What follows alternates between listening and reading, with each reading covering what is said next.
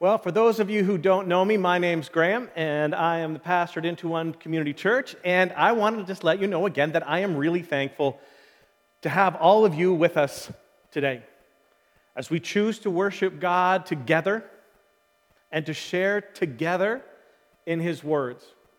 I'm thankful to have all of you out there at church online. Thank you for inviting us into your home and into your lives.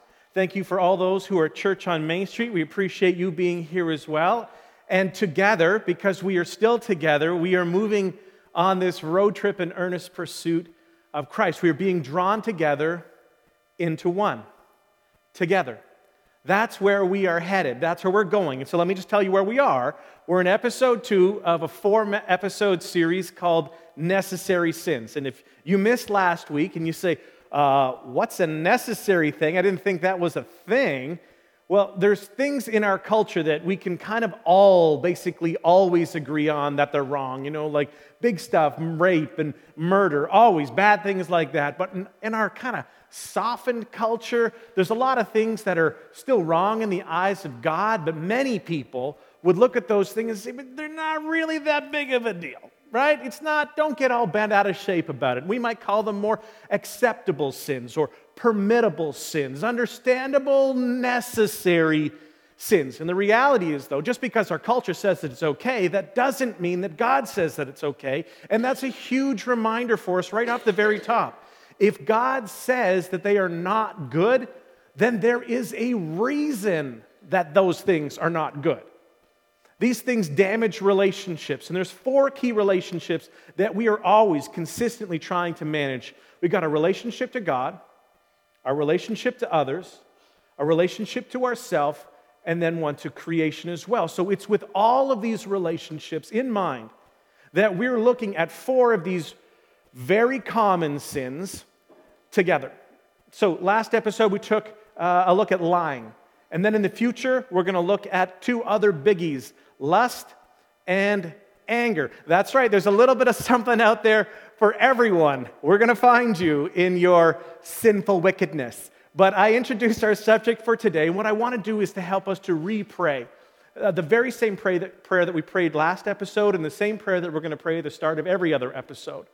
Because we're not here just for information. What we're here for is transformation. We don't want you just to know stuff, but we want you to be transformed by the renewing of your mind. And I hope that that's what you're looking for. I hope that's the direction that you're going, that you're choosing to point yourself in that kind of a focus. So these are intentional next steps in earnest pursuit of Jesus. And so we're going to look at a prayer from David in Psalm 139. We prayed it last week, and if you're comfortable, I would like to encourage you, pray it along with me. Say these things. We'll put them up for you so you can see them. Here's the prayer, starting at verse 23. Search me, O God, and know my heart. Test me and know my anxious thoughts. 24. Point out anything in me that offends you and lead me along the path of everlasting life. Search us, God. See if there's anything anxious in us. Point out anything in us, God, that would offend you. Lead us on the path towards everlasting life. Now, with our hearts open to hear from God, I want to tell you that today's subject is going to be, frankly, a little bit of a difficult one. So to help you out, look around wherever you are, at home or here. Look around, point at somebody else and say, today, this one's for you, all right? Don't be left out. Come on, point at somebody else and tell them, today we're talking all about you. This is about you today. And if you've got any juicy gossip that you need to share, you got about 12 seconds to share it, because after this message, I don't know if you're going to feel, I hope you don't feel comfortable sharing it for a very long time.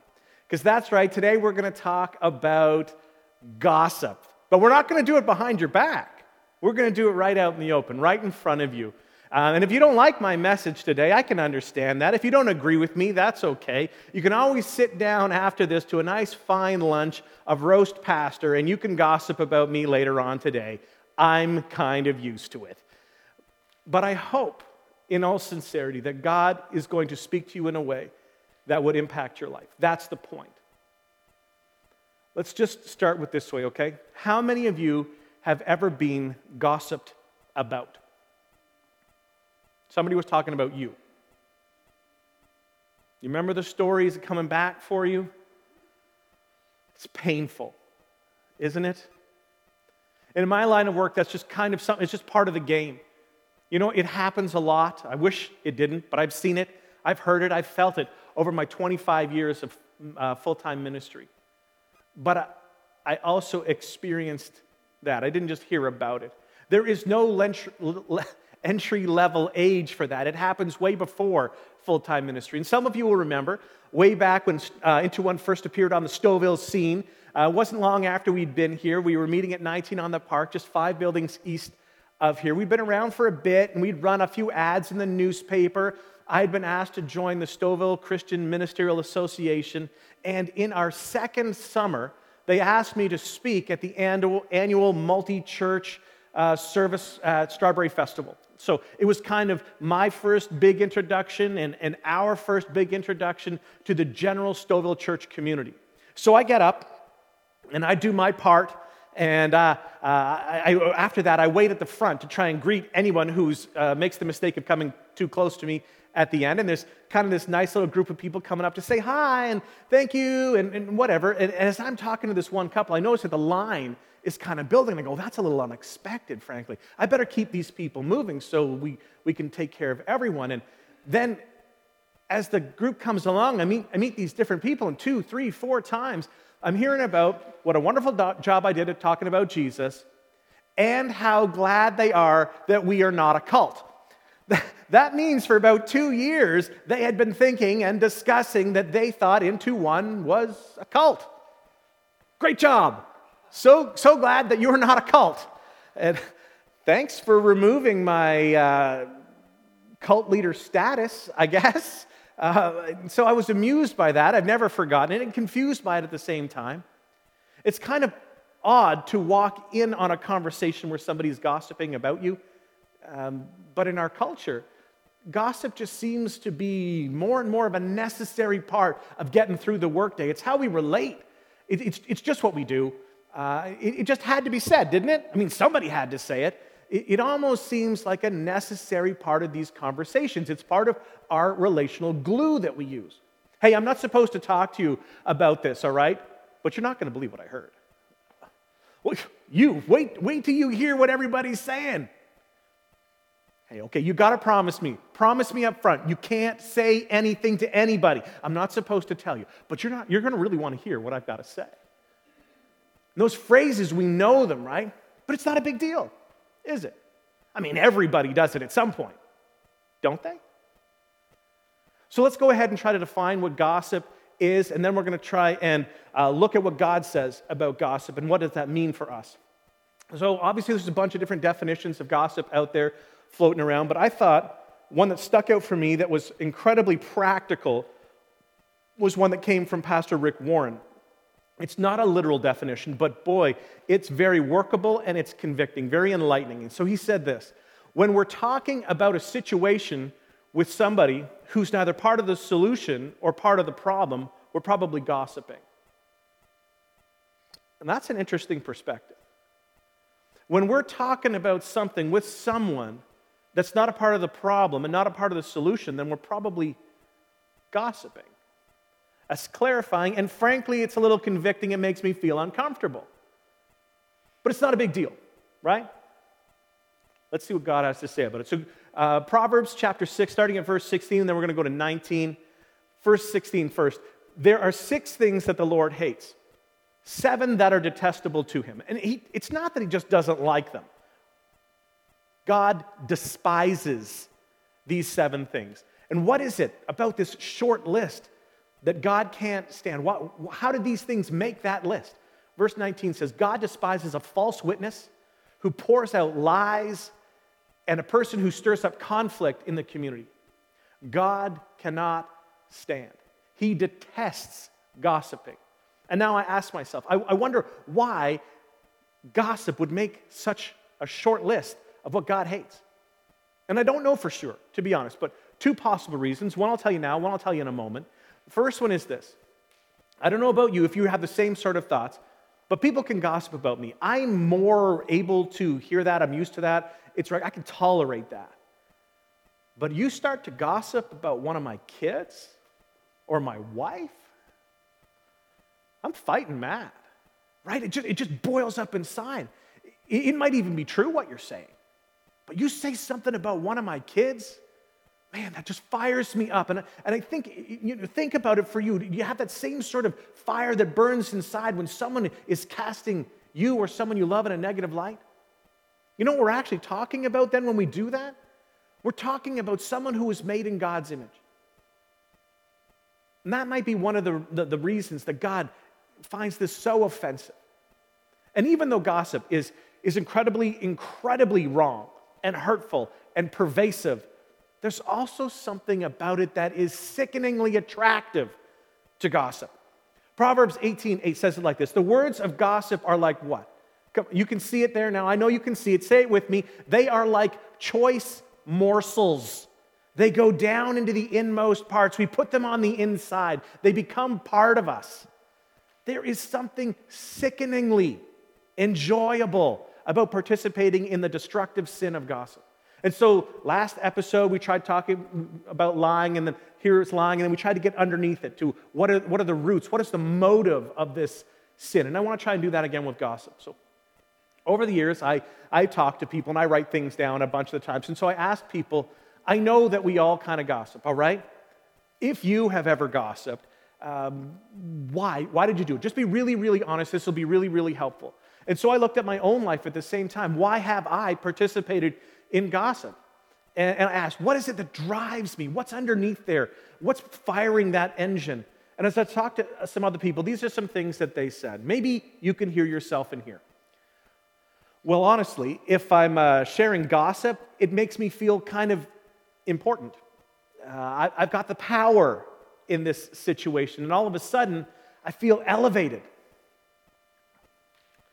Others said, when I start to gossip, it makes me feel better about myself. It takes the spotlight off me, and it's something kind of great. When somebody else looks bad, it makes me feel good about me. And one guy said, honestly, I think I lead such a boring, dull life that hearing something juicy about somebody else, something that's going on, it's just kind of entertaining. And I want that because I'm bored. The bottom line is, all these reasons that I looked at my own, I can't find a single good reason to participate in gossip. In fact, every reason that I might do it is a reflection of the darkness in my own heart. In doing it, I am exposing my own inner darkness. Why do you think that God may hate gossip? One thing is because I don't think he likes it when people talk bad about his children, people who's made in his image. The other thing could be that it's a reflection of the darkness and the sinfulness of the human heart, and it exposes but magnifies it as well. So why do you gossip? Why do I gossip? Not a single good reason. So if we can agree on that yes, everybody may do it. It's very common, but just because everybody does it doesn't mean that it's pleasing to God. And as followers of Jesus, we are called by God to live higher than the culture and to live according to his word. And even though everybody else does something, well, we want to be living in a way that's different. We want to live in a way that pleases him, following the path that he has directed. We want to live in a way that pursues Jesus. So how do we go about overcoming the sin of gossip? So I looked at, kind of every verse in the Bible where it comes up as a subject, and to be honest, there's an awful lot of scripture that deals with this subject. And I broke it down into 3 specific questions that I want to raise in my own mind as my defense mechanism. I believe these will help me to overcome the sin of gossip. So when we're in the middle of blah, blah, blah, and we're going on, we're talking to somebody, start asking yourself these questions. Let them pop into your head. The first one is this: is my conversation helpful or hurtful? So let's try it. Say it with me, please. Today is participation day. Is my conversation helpful or hurtful?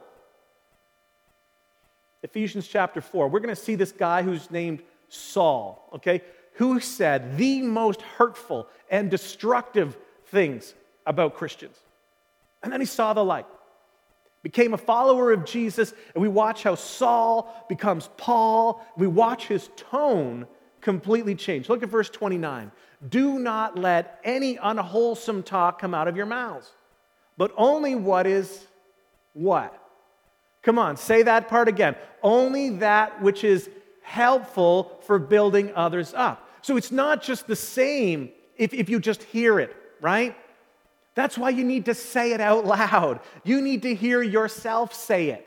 You need to have your mouth form the words of Scripture and then realize it applies to you. Don't let anything unhelpful, unwholesome come out of your mouth, but only which is helpful to build others up. Is my conversation helpful or is it hurtful? Proverbs 16:27. This is Solomon writing, the wisest man who ever lived. He said, scoundrels create trouble. Their words are a destructive blaze. They set a fire, and that fire can't be controlled. It just goes. Your words can burn lives. 28, a troublemaker plants seeds of strife. Gossip separates the best of friends. Who's lived there? Gossip separates the best of friends. Is my conversation helpful or hurtful? And what I really want to do is be really, really honest. No one knows what you're thinking, okay? Just you. But be honest with you. And that's what I've been trying to do. I've been trying to think about this for myself as well. And I got to tell you, as a pastor, I cannot afford to be known as a gossip. I don't know if you can, but I can't. Because one of my God-given roles is to carry the intimate details of some people's lives, to help shepherd them through it. I cannot be a gossip.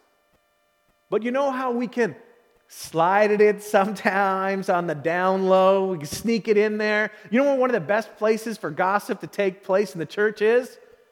Prayer meeting, right? Some of you know what I'm talking about. You've been to one of these things. And what can happen is that sometimes it's a gossip session. We start with, who do we need to pray for today? Oh, honey, I'll tell you who we need to pray for today, child. I'll tell you about Sister So-and-so. You would not believe what she has been up to. And so we spend an hour and 45 minutes talking about Sister So-and-so, and so we run out of time to pray. But we do feel oh so good because we were praying for Sister So-and-so, right? We have to be honest. You've got to hear these things for yourself. This is truth, right? It's the truth. It's true. Well, if it's true, then it's fair game and I can talk about it, right? No, that's not the way that it works. Scripture doesn't say that the line of delineation is true or untrue. It's helpful or hurtful, helpful or unhelpful. So here's the deal. Everything you say must be true, but everything that's true does not need to be said. Is it helpful or is it hurtful? I want my words to lift others up rather than tear them down. Is my conversation going to do that? What kind of a world do you want to live in? Bring that world into existence. Don't wait for somebody else to make it happen. You live it into existence. You make it come to life. So next question we're going to ask, trying to think in my head, what am I doing? What am I saying? Am I making private things public? Am I making something that should have been kept in confidence public? Proverbs 11:12. Solomon again, and he says here, it's foolish to belittle one's neighbor. A sensible person keeps their big mouth shut. That's the new blunt version of the translation, okay, at the end. Verse 13, a gossip goes around telling secrets, but those who are trustworthy can keep a confidence. Gossip goes around telling secrets, but those who are trustworthy can keep a confidence. Am I making private matters public? It can be like this, okay? This is a true story. You don't know these people. Imagine a couple. The husband has committed adultery against the wife. It's tragic. It's horrible. It's a terrible thing. But by the grace of God, he is very repentant, and his wife is actually coming around. She's processing. She's finding a way toward starting to forgive him. She was growing, and they were healing in their relationship. They were getting stronger. The right thing to do at the appropriate time is to bring in a little bit of a broader community where they have those people who are closest to them with them to help them heal. You can't keep a secret forever. If you keep a secret forever, you'll never heal. And so you bring the appropriate people in at the appropriate time, and you get their support. Just a small, already tight-knit, committed group. So you get that group, and you gently make it public to the group. And that can be so incredibly helpful. And the wife, she was healing even more now. She's feeling more supported. She's feeling restored and safe and cared for and loved. And then one lady in the group thought that she needed to tell one other lady outside of the group, even though it was said, please don't tell anyone. Not yet. In time, maybe not yet. But she told someone else. Why? Just to have them pray. And this person went on Facebook and told all her friends to pray. This is something we got to pray about. And it went public like this. And now this doubly betrayed wife broke down. I can't go out in public now. I'm totally humiliated. We can never recover from this. And she just spun out. There was no stopping it now. And so she ends up divorcing her husband and moving away. And I'm telling you, they were on the mend. They were on the right path. There was healing happening that has still stagnated. There was restoration that was coming that has still not arrived. And so as you do an autopsy on this failed marriage, the death blow wasn't actually the adultery as much as it was the gossip. But people just need to know, right? Gossip.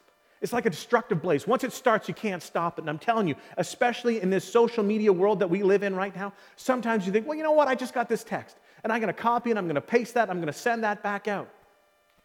That may seem acceptable, but that's really a form of gossip. If taking something that was meant to be private and making it public. Now, none of you are going to pick up your phone and start dialing 300 of your closest friends to tell them something, right? But somehow we've got no problem putting it all out on Twitter, on Facebook, on Instagram, on Snapchat, on TikTok, sending it out like that. Let the world know. Got to get my followers. Got to keep my likes. We have to ask, am I making private matters public? Then we have to choose to not be a part of that for two reasons. One is because I want to protect others, and I will. Secondly, quite honestly, I also want to protect myself. I want to protect my reputation. Am I a trustworthy person? Can I keep a confidence? Is that what you believe to be true about me? Proverbs 25:9. When arguing with your neighbor, don't betray another person's secret. 10. Or others may accuse you or gossip, and you'll never regain your good reputation. Is my conversation helpful or hurtful? Am I making private matters public? Now, if I haven't stepped on your toes yet, just go ahead and stick your feet out because I'm coming for you, all right? Are you ready? I don't want to leave anybody out. We are an equal opportunity, toe stepper, honor, offending congregation, okay? So here's the next question. I hope this one hits you at some point. Am I permitting others to gossip? Am I permitting it to happen around me? Proverbs 17, it says like this, wrongdoers. Who are we talking to? We're talking to wrongdoers, okay? So what I'm telling you is that is going to be part of how we see this. Who is it that we're talking about? Wrongdoers. They eagerly listen to gossip. They pay close attention to slander. It's the wrongdoers who are doing that when they listen to gossip. In other words, it's not just wrong to say it. It's destructive to listen to the gossip. It's wrong to give it safe sanctuary, to allow gossip to have a safe haven to spread and to replicate. Why? Because what you permit, you promote. If you listen to it, you are promoting it. If you listen to it, you are participating in it. If you are listening to it, you are actually facilitating it. If you welcome it, you allow it to corrupt you. What you permit, you promote. And wrongdoers eagerly listen to gossip. Hey, I got to tell you this, right? Oh, you're not going to believe this when I got to let you know. Have you heard? Oh, what are you going to do? You got to learn to draw the line in the sand and say, no, I'm sorry, I can't be part of that. Oh, we're not going there today. Beep. I got to stop you right there. Okay, let's just back that right up before we go any farther. I'm promoting it if I'm listening to it. And besides, from a very practical standpoint, if they will gossip to you, what else will they do? Well, they're going to gossip about you. That's right. And so we're not going to hang around in that kind of behavior. It's not the world that I want to live in. I'm not going to let you go there, because if you're going to gossip to me, you're going to gossip about me. And I can't afford that additional weight being placed on my already full life. So, does that mean that we can never talk to somebody about somebody when they're not there? No, that's not what I said. Listen, you can talk good about someone all day long, right? You can brag and say you wouldn't believe how great they are. But can we ever talk about someone in a way to help them? I believe the answer to that is yes. But those times are the exception, not the rule. And they should be very, very rare. When you talk about a person who was not there in a way that is not glowingly positive. So for me, I kind of had two guides here. And you can make up your own if you want. First is this. I'm going to talk about someone else who's not there when, number one, I'm saying something constructive that I would also say in front of them. I'm saying something constructive that I would also say to their face. I didn't say I'm going to say something into their face because, honestly, honey, if she was here, I would get right up in her face and I would tell her exactly what I'm thinking about her. That's not what I'm saying. What I'm saying is something constructive that you would say to them. Second thing, everyone involved in that conversation has to be there to help that person. If anyone's there wanting trash, taking notes, well, I'm not talking like that in front of them. Because the bottom line is, the summary, we have to embrace this truth. You want to summarize everything else so you can take it away and manage this for your week. Your words matter. The words you speak are incredibly important and powerful. Jesus said this, Matthew 12, verse 36. But I tell you that everyone will give an account on the day of judgment for every empty word that they have spoken. Wow, right? Some of us are in for a long meeting that day, right? 37, it goes on. For by your own words you will be acquitted, and by your words you will be condemned. Your words matter. What I need to understand is that my words have the power of life and of death. And every time I'm speaking, if you catch me speaking of someone else, I want to be caught speaking well. I want to be caught saying things that are helpful and never hurtful. I want to be caught believing the best about other people and never assuming the worst. I want to be a person who is built to be part of the solution. I will build others up, and I will never be part of the problem. I'm never going to just be tearing people down. I want my words to be seasoned with salt. That means a preservative, something that will keep life extending, full of love, lifting people toward the things of God, and always believing the best. I want my words to be helpful and kind and encouraging and full of blessing and never full of curses. I want my words to call myself and those around me eyes up towards Jesus, because my words are powerful. And ultimately, I reflect God, our God, who is a speaking God. When He created the earth, remember how He did it?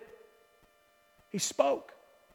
Because His words were life and creation. And to summarize what Christianity is called, it's called the gospel. And if you know what the gospel means, the word gospel means good news. So rather than being a conduit for bad news and death and pain and destruction, I want to be a vessel for good news, sharing truth and grace of what God can do in the lives of those around us. So when everyone says, hey, relax, buddy, take it down. It's not that big of a deal. It's not even really hurting anybody. I go, no. It's not true. Words are powerful. And just because everyone else says that it's okay, says that it's acceptable, or even necessary, God calls us to a higher standard. And when I'm caught speaking about others, I want to be caught always speaking life and never speaking death. What about you? Father, I pray today that by the power of your living word that transforms lives, that our hearts would be open to what you would say to us. And God, that our conversations would be different because we have been in your presence. God, I want you to guard my conversations, please. Guard them with your Holy Spirit. Remind me that I want to be helpful and not hurtful. I don't want to be making private matters public. I want my words to be the words of life and never words of death. May I go forward today with the intention to speak life wherever I go and regardless of who I am with. I pray this for my friends that are here, that are watching, that are listening. But I know that they are also capable of pledging to you themselves. Prompt them to do that now, please. Holy Spirit, call your people. Call them to yourself right now. Remind us that we don't go forward alone on this day. We go forward with you,